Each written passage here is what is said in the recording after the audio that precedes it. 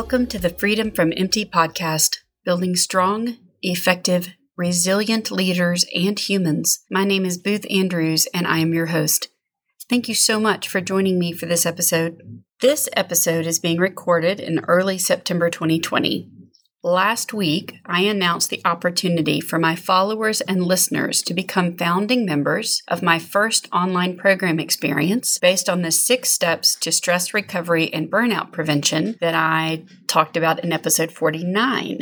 This program is targeted for launch by the end of this month or early next month. As of the release of this episode, it is not too late to join as a founding member. If you would like to receive more information about the founding member offer, which includes lifetime access to the program, shoot an email to booth@boothandrews.com with founding member offer in the subject line. This offer will close on September 15th, so don't wait. I am going to spend the next several episodes also exploring each of the 6 steps to stress recovery and burnout prevention in more depth. The first step of the 6 steps is embark on the exploration needed to ground yourself in your why. But why does your why matter? I started this podcast, the very first episode, by articulating my why for the Booth Andrews Company, and Simon Sinek is well known for his TED Talk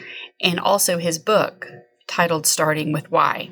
I first latched onto this concept from an organizational strategy perspective more than a decade ago.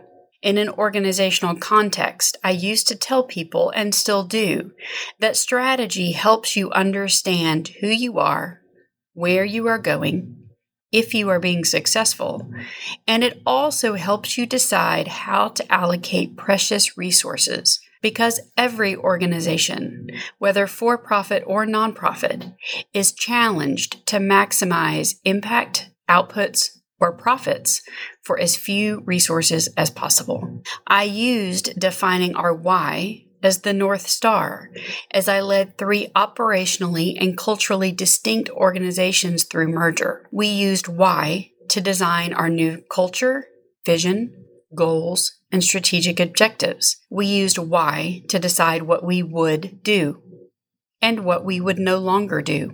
We used why to allocate resources and build our budgets. We used our why to make partnership decisions. Every element of the organization was infused with our why, and we were continually peeling back and working through silos or disconnects in an effort to become more true to who we said we were. I saw my job as CEO to align our resources, human and otherwise, in support of our mission. And the more effectively we did that, the greater impact we would have. I even used to say that if we did not have the resources to accomplish those goals and objectives, then we needed to adjust the goals in order to rebalance the scale. Have you ever worked in a place or observed work in a place where the resources don't match the stated objectives, where the expectation is that everyone will give their all and more, no matter what that sacrifice costs them, or where the goal is a moving target, or where the resources shrink but the goal doesn't, or maybe the goal doesn't align with why you went to work there in the first place, and frankly, with who the organization espouses itself to be? Whether you have or haven't directly worked in such an environment, it probably doesn't take much for you to imagine that working within such a construct might be demoralizing and unsustainable. At some point, our ability to reach beyond our own capacity for an unattainable goal, or a goal that's out of alignment, all the more while feeling under-resourced, undervalued, or unsupported, will push us to some sort of professional breaking point. Without our why as an anchor and guidepost and measuring stick and North Star, it is incredibly easy to lose our way, to forget what we are doing it all for anyway, to set ourselves up for failure by perpetuating a misalignment between goals and resources, or to allow a devolving culture to hijack the bus. We become a hamster on a hamster wheel, charging forward at full speed but getting nowhere until we exhaust ourselves and collapse. I understood these concepts as applied to an organization well before I fully understood them applied to my own life. I did have a clearly articulated why back then, but it was externally facing. My defined purpose was to help individuals, organizations, and communities reach their full potential, and I was really good at realizing this purpose in so many ways. But there was another why that was invisible to me then, and it was the why that was propelling me forward beyond capacity on a regular basis. I explore this experience more in the blog post titled Never Enough, which I have linked in this transcript. This next section of today's podcast is an excerpt from a blog post I wrote in February 2020. I used to say, even to my team, that pretty much any mistake, as long as it did not reflect a lack of integrity, was most likely recoverable. The only terminal mistake was a lack of integrity.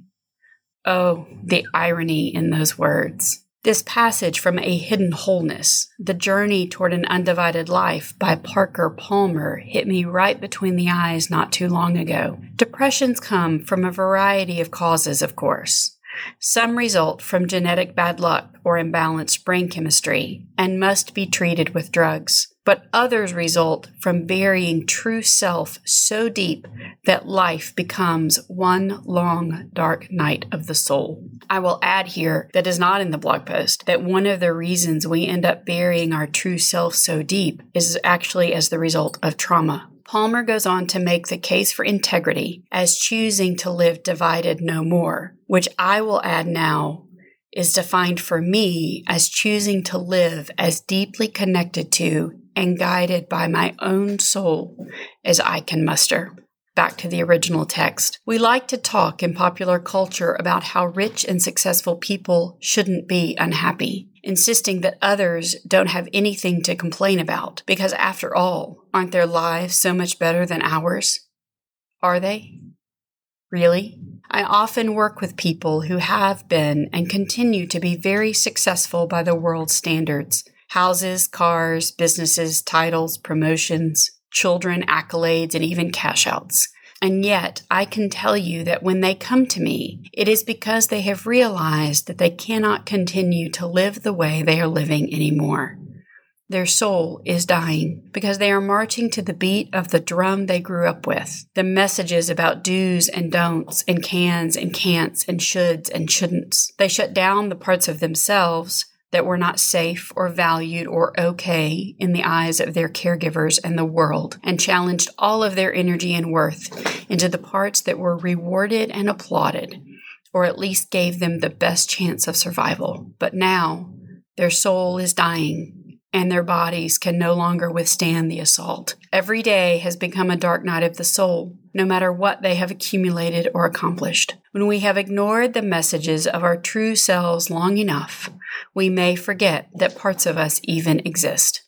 We don't remember who we were before someone else told us who we could be or should be. We cannot access the parts of us that were deemed unsafe or unsavory. It isn't that we are knowingly living a lie. It is that we are so deeply fragmented we don't even realize what is happening until we start to get sick. The parts of myself that I showed to the world were, in fact, very much aligned with who I am. I know this to be true now, even though I wasn't sure in the dark, because I am still that person on the other side of my near-death experience, my dark night of the soul.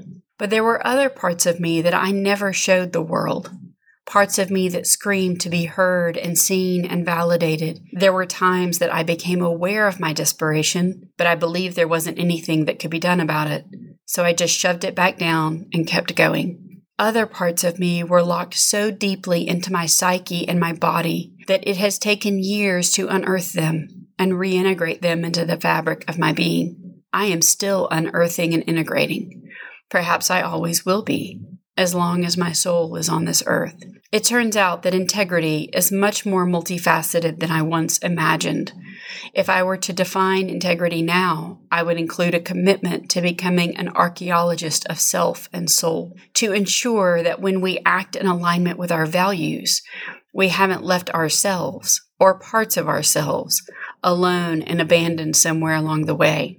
I know for some of us, the idea of committing to the soul and the self might seem to sit on the edges or fly in the actual face of what we may have been taught in our religious traditions or belief systems. This may merit a deeper exploration at another time, but I want to say this for now. I believe that our soul is the part of us that is not just of this world. And I believe that when we dive more deeply into our true essence, we will find a reflection of and connection to the divine there. This part of us, unadulterated by the world's demands and traumas, is pure of heart, pure of mind. And when we breathe and live into alignment with that part of our being, we will also show up in the world in alignment with the divine's intent and purpose for us. So for me, the exploration of self and the soul has a greater purpose and plan and intent. Yes, I want to stay well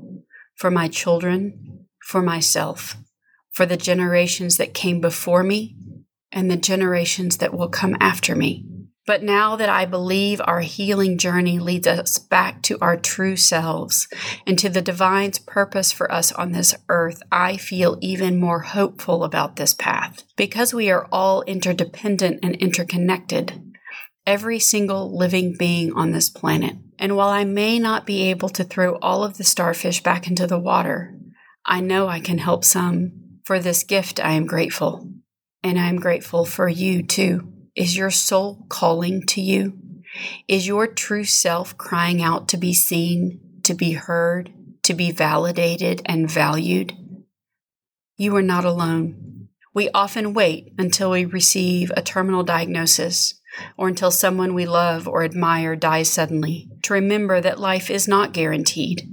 And in the face of death, all bets are off. We suddenly feel as if we have permission to do that thing we always wanted to do, or to be that person we always wanted to be, to say no to those things that don't really matter to us, and to say yes to ourselves and to our loved ones.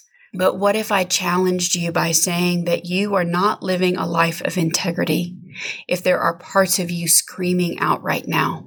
Even if there are parts of you that you have promised to entertain at some future date uncertain in your life when you can give yourself permission? What if reading or hearing this right now makes a lump rise in your throat or makes your chest suddenly feel heavy? What if I challenged you by saying that while the way you are living your life right now may not be an immediate death sentence, I can tell you that there will come a time when your body can no longer tolerate the slow death of your soul. The why that I wrote in 2009 and the why that I understand for myself now are not quite the same, though they are congruent. I would argue that my current definition is an articulation in even deeper integrity with my truth and my experience, because I have spent the last 5 years peeling back the layers and revealing parts of myself that I had not given voice to in years, perhaps decades. Your why, as revealed by working through the 6 steps, doesn't need to be perfect. It just needs to be an intentional articulation, as well as you understand it today, of the most unadulterated version of yourself that you can find in this moment and the purpose you see for yourself in the world. When you give your soul permission to speak and you revisit it regularly, it will find its voice. This articulation will be the anchor, the guide, measuring stick, and North Star for the rest of our journey through the other 5 steps. I saw a meme on Instagram last night from Holistically Grace that resonated with me. In essence, it said, "We think self-care means me first, when actually it means me too. The same light and care we would shine on others, we deserve to shine on us too." When we shine that light on ourselves, we increase our capacity to realize our purpose and to shine that light back on the world. And just one more reminder that as of the release of this episode, it is not too late to join as a founding member. If you would like to receive more information about the founding member offer, you can shoot me an email to booth@boothandrews.com with founding member offer in the subject line. This offer will close on September 15th, so don't wait. Thank you for listening today. And if you haven't already, please hit subscribe and remember to rate this podcast on iTunes or wherever you listen to podcasts. When you subscribe and rate, you make it easier for other people to find this content. And if you write a review of the podcast, I will share it on air in a future episode. I look forward to being back with you next time.